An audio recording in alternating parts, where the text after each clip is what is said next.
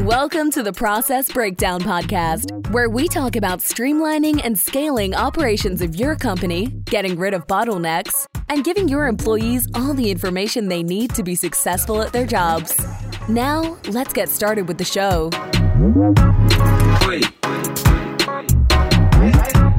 Dr. Jeremy Weiss here, host of the Process Breakdown Podcast, where we talk about streamlining and scaling operations of your company, getting rid of bottlenecks, and giving your staff everything they need to be successful at their job. Before I introduce the co-founder of Dr. Chrono, Daniel Kivitinos, Daniel, I always like to mention other episodes people should check out on the podcast. And we've had David Allen of Getting Things Done, which is a great one. I really like his book. Michael Gerber of the E-Myth. We had the past COO of Charity Water and so many more. So check those episodes out on the Process Breakdown Podcast. And this episode is brought to you by Sweet Process. And if you've had team members ask you the same questions over and over again, and maybe the 10th time you spent explaining it, but there actually is a better way. There is a solution. Sweet Process is a software that makes it drop dead easy to train and onboard new staff and save time with existing staff. And Daniel, when I was talking to one of the owners, Owen, he told me not only do universities, banks, hospitals, and software companies use them, but there were first responder government agencies that use them in life or death situations to run their operations. So I'm like, if it's good enough for them, it's good enough for me. You could use Sweet Process to document all the repetitive tasks that eat up your precious time so you can focus on growing and empowering your team. You could sign up for a free 14-day trial. No credit cards required. You go to sweetprocess.com. That's sweet like candy, SWEET process.com. I am really excited to introduce today's guest, Daniel Kivitinos. He co-founded and grew a startup from 2 founders to hundreds of people working to fix healthcare. And Daniel believes that healthcare should be simple and accessible. And as co-founder and COO of Dr. Chrono, you can check him out at drchrono.com. It's drchrono.com. Daniel drove brand vision and corporate strategy for over 13 years. Daniel, thanks for joining me. Awesome. Thank you so much, Jeremy, for having me. I'm excited to be here. One of the topics, since a lot of COOs listen in, is a topic, and your topic that we discussed was getting everyone on the same page. It's a simple statement. It's very hard to do. So, getting everyone on the same page. So we're going to talk through some examples in this episode of how Daniel and his company was able to work through getting everyone on the same page. And as we said before we hit record, there's a lot of friction points when this happens. And one of the things that led you to the White House, which we'll talk about in a second, is being innovative and making sure people understand that they can be innovative. So talk about that. Yeah. So I think innovation is honestly the reason why my company was thriving. It really kind of we rethought what healthcare could be. Like in the past, healthcare everything was on paper, and doctors were charting on paper. They were writing prescriptions on paper, and they were doing just about everything on paper and getting. And then they started using fax machines and that sort of thing. I think innovation is critical, not only, to my company, but to every company. Either we had this saying, you're either growing or you're dying as a company. And there's some real truth in that, because you have, if you're not creating new product for industry, you are going to start to lose customers to new innovative products that people want to buy. And I think that, there's this book called The Innovator's Dilemma out there called, you start making a lot of money and you create this really great product. And then if you can't make something more than that, that innovation tends to get eaten by better innovation out there. And you see it in other industries, like in the car industry, you could see like with Tesla and all these EVs coming out now, the guys who are not doing EV, they may lose out in 10, 20 years, meaning like they might just lose their whole market, right? And it goes to many different industries. Like you look at like Blockbuster Video. You remember when you could go into a store and you could, go pick out a DVD and that was amazing. And people were like, wow, this is amazing. I could go into the store. Prior to that, there was the movie industry, right? And, and then you had Netflix come around, and they started shipping out DVDs at first, and then people started to get more comfortable with the web. Why didn't Blockbuster Video innovate, right? Like, what went wrong there? And the same thing with like the whole music industry. You could look at the music industry and say they should have owned it all and had, built out their own Spotify and built out their own Apple Music. Why didn't they do it? A lot of it has to do with the innovator's dilemma, which is, I start making all this money from all these CDs and all these musicians. We're not going to go on the web. We don't want to do that. If you don't start to rethink things, someone else will come along and eat your lunch. Yeah. Talk for a second, Daniel, about Dr. Chrono and what you do as a company, so people understand a little bit. Yeah. So I'm one of the founders of Dr. Chrono, which is a medical records platform for physicians and for patients. Think of it as the operating system for a medical practice to go live, like turn on a practice and they could start to see patients. They could start to chart and put documentation about those patients into the software. And then they could get paid for that software, and they can message the patients, and the patients can message them, and prescriptions can be sent and labs can be ordered. Really, we wanted to enable the medical practice to use digital technology to run everything. And that was like the goal from the beginning, was to really just help like create that process. It sounds like you've been in the medical world for a long time. So there's a lot of friction there.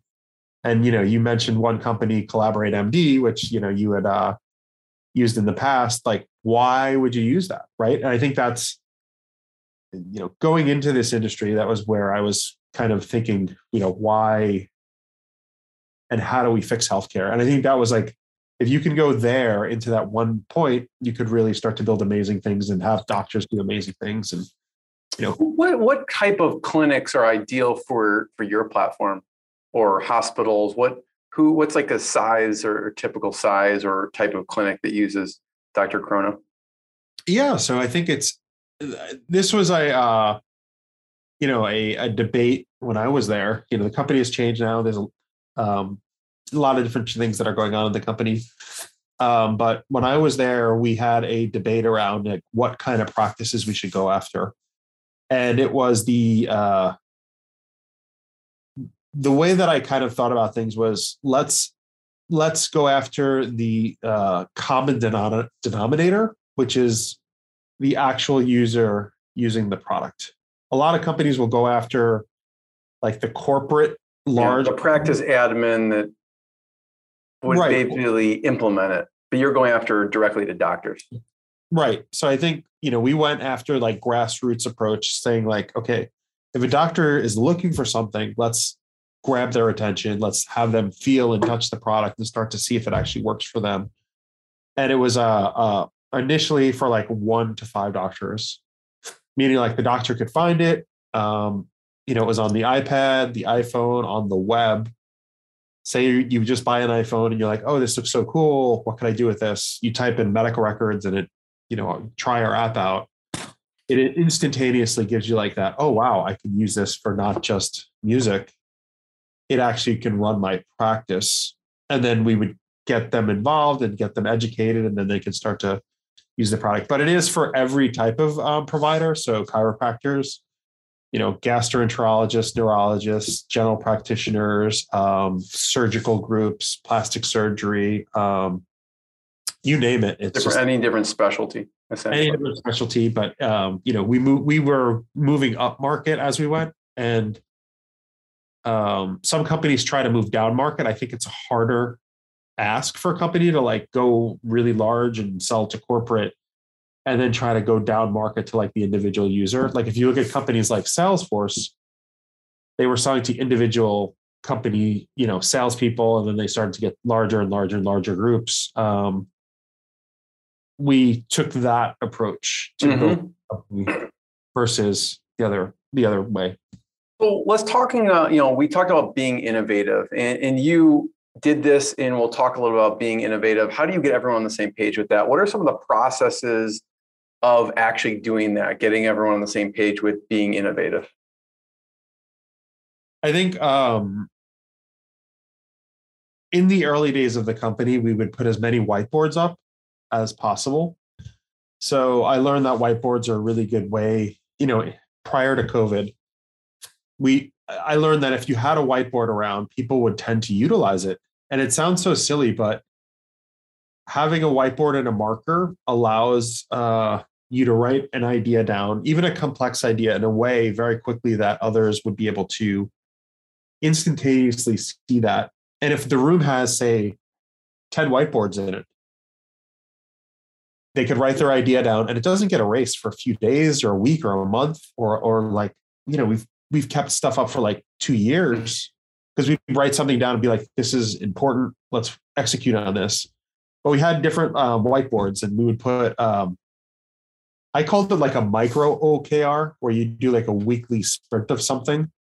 So in the early days of the company, when we were small, we would write down like on this board, okay, what is my goal this week and how does it relate to everyone else's goal? And let's all execute on that.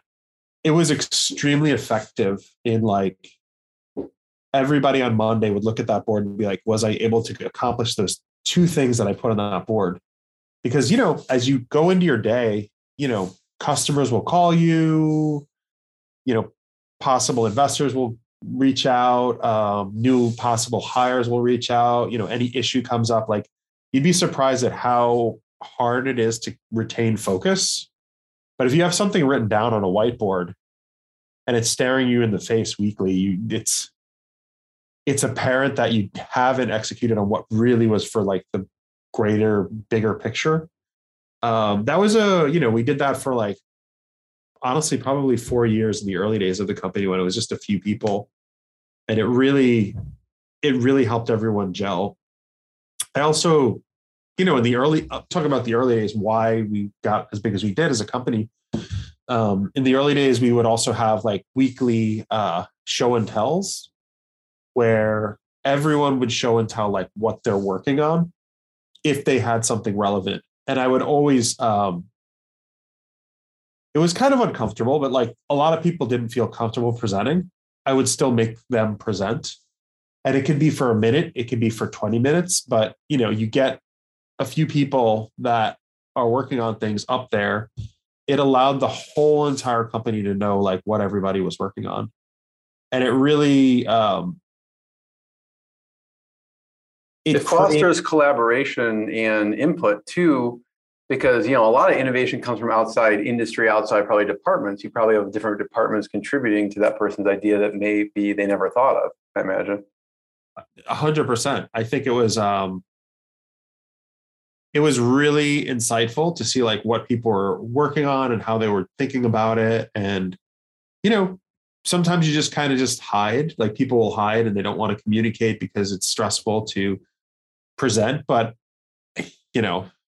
it's one of those things where it's a double-edged sword. I've seen people like terrified of presenting become amazing presenters. Like after doing it a year, they're just like, let me go up there. I got 4 minutes. It's a muscle, right? I mean, you flex it and it becomes easier and easier, I imagine. Yeah.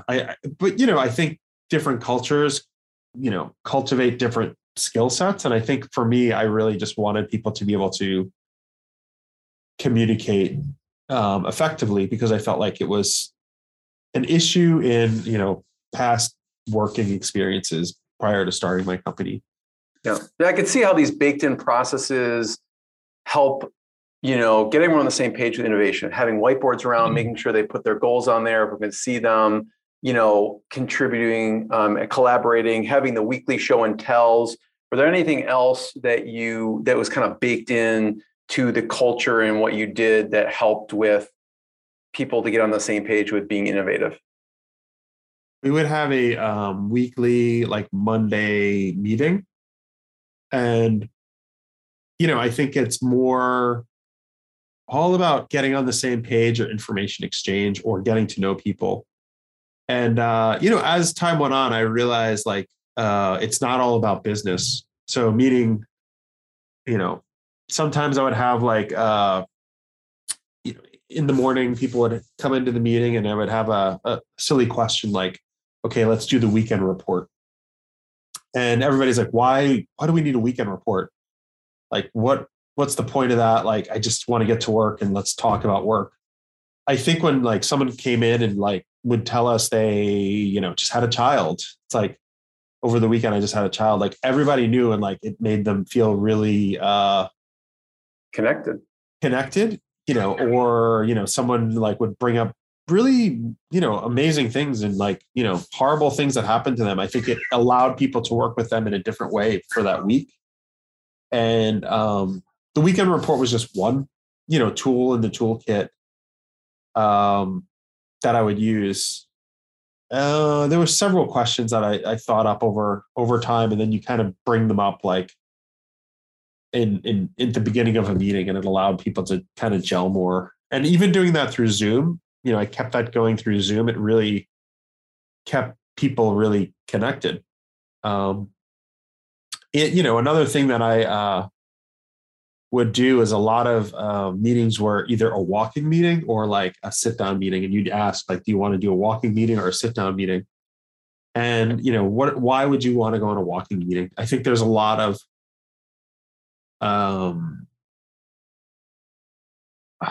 what's the right wording? There's a lot of like thought, like productive thought that can come from walking side by side with somebody.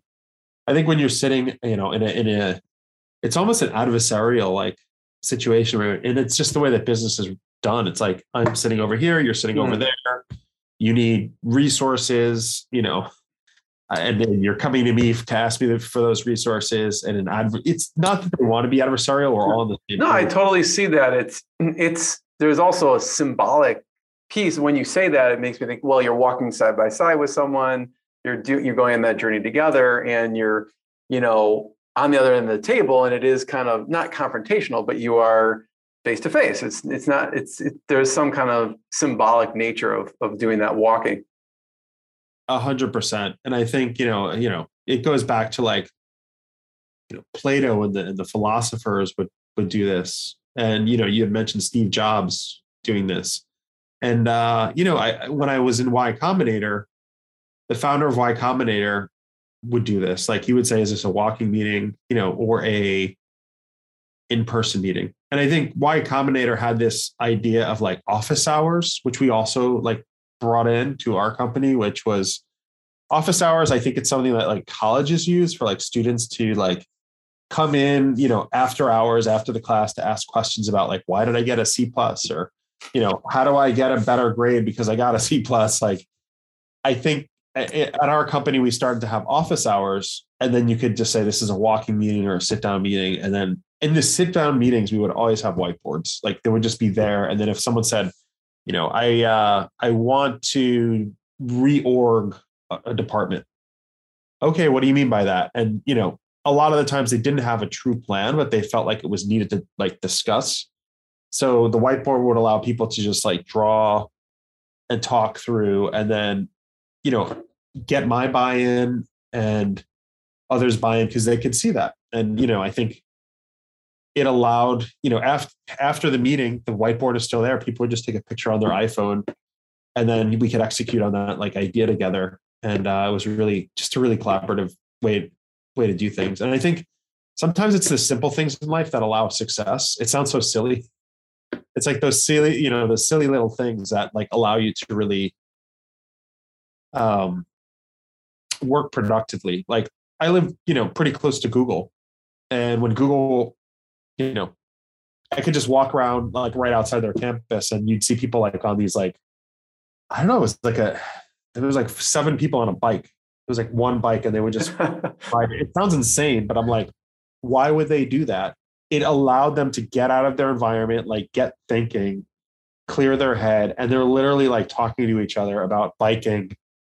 And when you're in such a radical state, you begin to think clearly.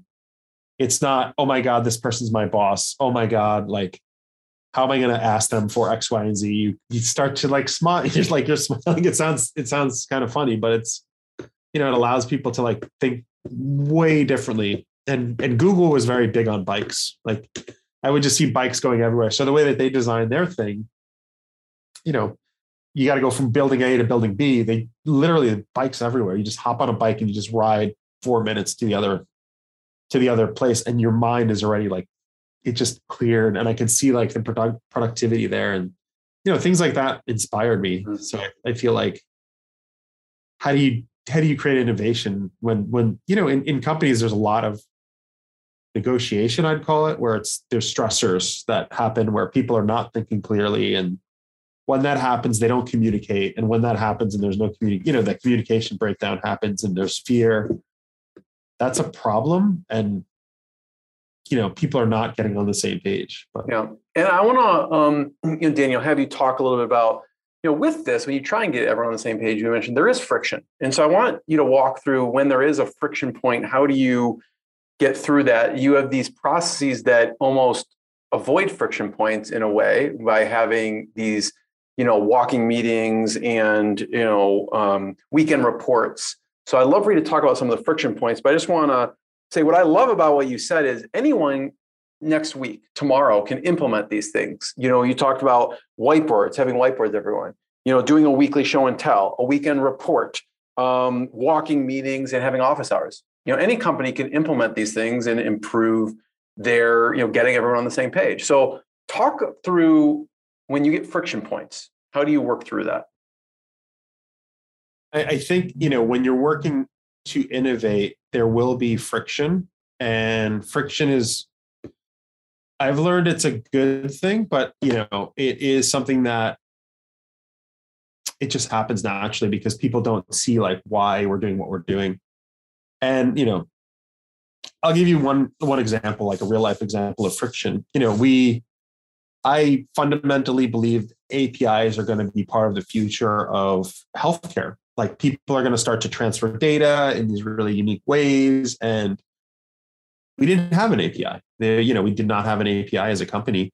And the sales team was cranking on sales and they wanted more features, right? Why would you build an API? And the friction point is, why do something that is not creating revenue today for a company? And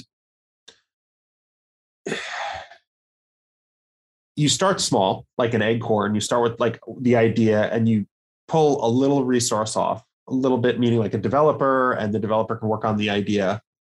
And you iterate and iterate and iterate and iterate and iterate. And the friction is going to be there, like, well, we have all this other stuff to work on. But I think as ideas start to snowball, like they get bigger and bigger and bigger, and people start to see where you're going, that friction tends to go away. And I was watching, what was it? Love It or Hate It. There was a movie, there's a Netflix show or a Hulu show called We Crashed. I haven't seen it. Okay. It's about WeWork and the story of WeWork. But okay. I'll have to check it out. I saw that friction in that show where one of, the co-founder's like, I'm going to lease another office. And the other co-founder's like, why would we do that? We are not even done with this one. Like, what are you doing? But that friction, if you can work through that productively, and the team is doing it in a respectful way, in the right direction of the company to scale, it is an amazing thing if people are all like culturally supporting each other in respectful ways. And that allows that growth, which is, it's really hard to do. It's hard to say, we're going to build an API. Like, it's hard for people because people are like, that's not what we need. But you push a little bit in that direction. And when you have like, even if you get like 5% support, that's enough. And that's where you can start to like get that momentum going for something. And, because of the API, we were invited to the White House. President Obama, Vice President Joe Biden at the time, invited us there to talk about, the way that healthcare could change if we could all communicate data properly to, if there's a cancer patient that needs data from this hospital to that hospital, or this, medical practice to this medical practice, the answer is through like APIs. And we went to the White House as like, one of these innovative startups that was doing it and executing on it. And innovator's dilemma, a lot of the larger multi-billion-dollar companies were not like working on like newer modern APIs, which, I think the world is moving in that direction. It's exciting to see, but that friction, it made all of that happen. Yeah. Daniel, I want you to take, last question is I want to hear about what your experience was like when you went to the White House, but just to reiterate, everyone re-listen to this episode of the things that Daniel listed on getting everyone on the same page. And then if there is friction points, Daniel, what I heard from you was, just do something very small and prove it out to everyone. And that gains momentum within the company, because then once they see it small and it builds and builds, it's not such a big friction point. If you go right off the bat, we're going to pull 10 developers on this API project. You first did it, proved it out at a small, got momentum, just as you would in business. You do in your own company, it seems like, right? And you gain that momentum and everyone starts to buy into that because they see it working. So I love how you articulated that.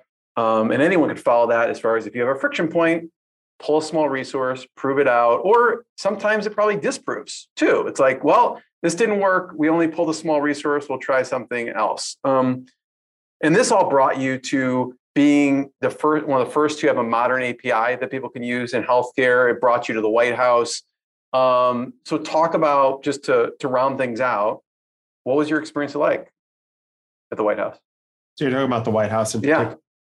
It was amazing. It was a real honor to honestly be there. And I think, for a couple of founders to really get to that point and, have the government recognize you is phenomenal. And I'm grateful and I was excited to be there, but it was a lot of fun, honestly. Daniel, I just want to be the first one to thank you. Thank you for coming on. Everyone should check out Dr. Chrono, DrChrono. I know you have a blog also that's Kivatinos, KIVATINOS.com. And people check out Sweet Process, people check out the Process Breakdown Show. And thanks so much, Daniel. Appreciate it. Awesome. Thank you so much, Jeremy. Thanks for listening to the Process Breakdown Podcast. Before you go, quick question. Do you want a tool that makes it easy to document processes, procedures, and/or policies for your company so that your employees have all the information they need to be successful at their job? If yes, sign up for a free 14-day trial of Sweet Process. No credit card is required to sign up. Go to sweetprocess.com, sweet like candy, and process like process.com. Go now to sweetprocess.com and sign up for your risk-free 14-day trial. Hi, this is Owen, the CEO and co-founder here at Sweet Process. If you've enjoyed listening to this podcast interview, actually, you know what I want you to do? Go ahead and leave us a 5-star review on iTunes. That way we get more people aware of the good stuff that you get here on this podcast. Again, go on to iTunes and leave us a 5-star review. Looking forward to reading your review. Have a good day.